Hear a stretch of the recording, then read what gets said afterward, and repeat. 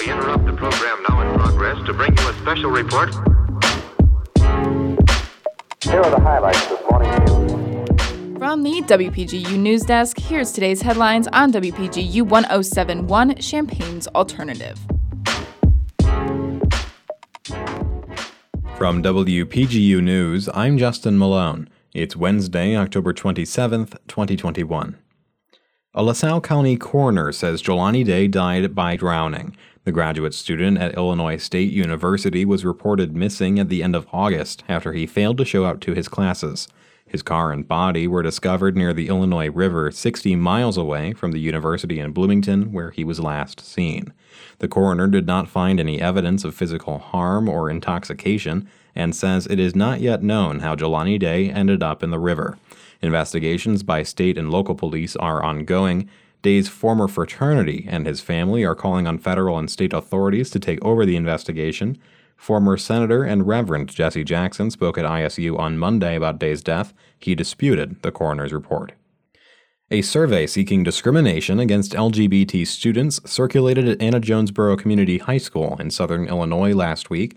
An unidentified number of students created the survey, asking fellow students to vote on whether they wanted their LGBT peers to be able to use the restroom with the rest of the students. An image of the survey was posted to Facebook and several copies were distributed around the school before administrators intervened. The school's superintendent said that only a few students were involved and that necessary disciplinary actions have been taken. The school also said private bathrooms would be made available in the principal and nurse's office for those who feel unsafe using the student restrooms. In the last several weeks, anti-LGBT harassment has been reported by numerous schools across the country, including at Mahomet Seymour High School. A team of major news outlets have acquired a collection of Facebook's internal corporate documents known as the Facebook Papers. The press's access to the documents comes just a few weeks after former Facebook employee and whistleblower Frances Haugen released the documents to Congress and the Securities and Exchange Commission.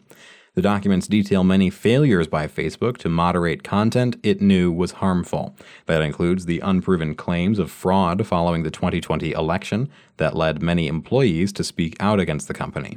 The documents also reveal that Facebook was aware of its role in the mass violence in Myanmar and Sri Lanka. The company says it was unable to moderate that content because it lacked knowledge of foreign politics and cultures and had issues with translation. Facebook has publicly refuted Haugen's claims and downplayed the issues outlined in the documents. SEC officials say the documents could warrant further investigation of Facebook.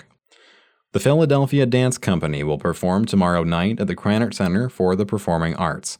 The show will feature African-American, contemporary, and traditional dance forms. Phildenko's performance will include resident choreographer Tommy Wahid Evans' program with Inverse that explores spirituality, sorrow, and redemption. The program is part of the Krannert Center's co-commissioned Success Stories project. Other performances include Conglomerate, Anthony Burrell's homage to the history of black dance in Philadelphia, and Super 8 by Ray Mercer, an excerpt of Monday Variations by Bacardi Lindsay set to Malian Kora music. The performance will begin at 7:30 p.m. Tickets are available online only at the Krannert Center online ticket office, with standard pricing at $25. Krannert Center follows university COVID-19 protocols, and masks are required. Contributing reporting for this newscast was provided by Emily Crawford, Tori Gelman, Barrett Wynn, and Kayla Mish.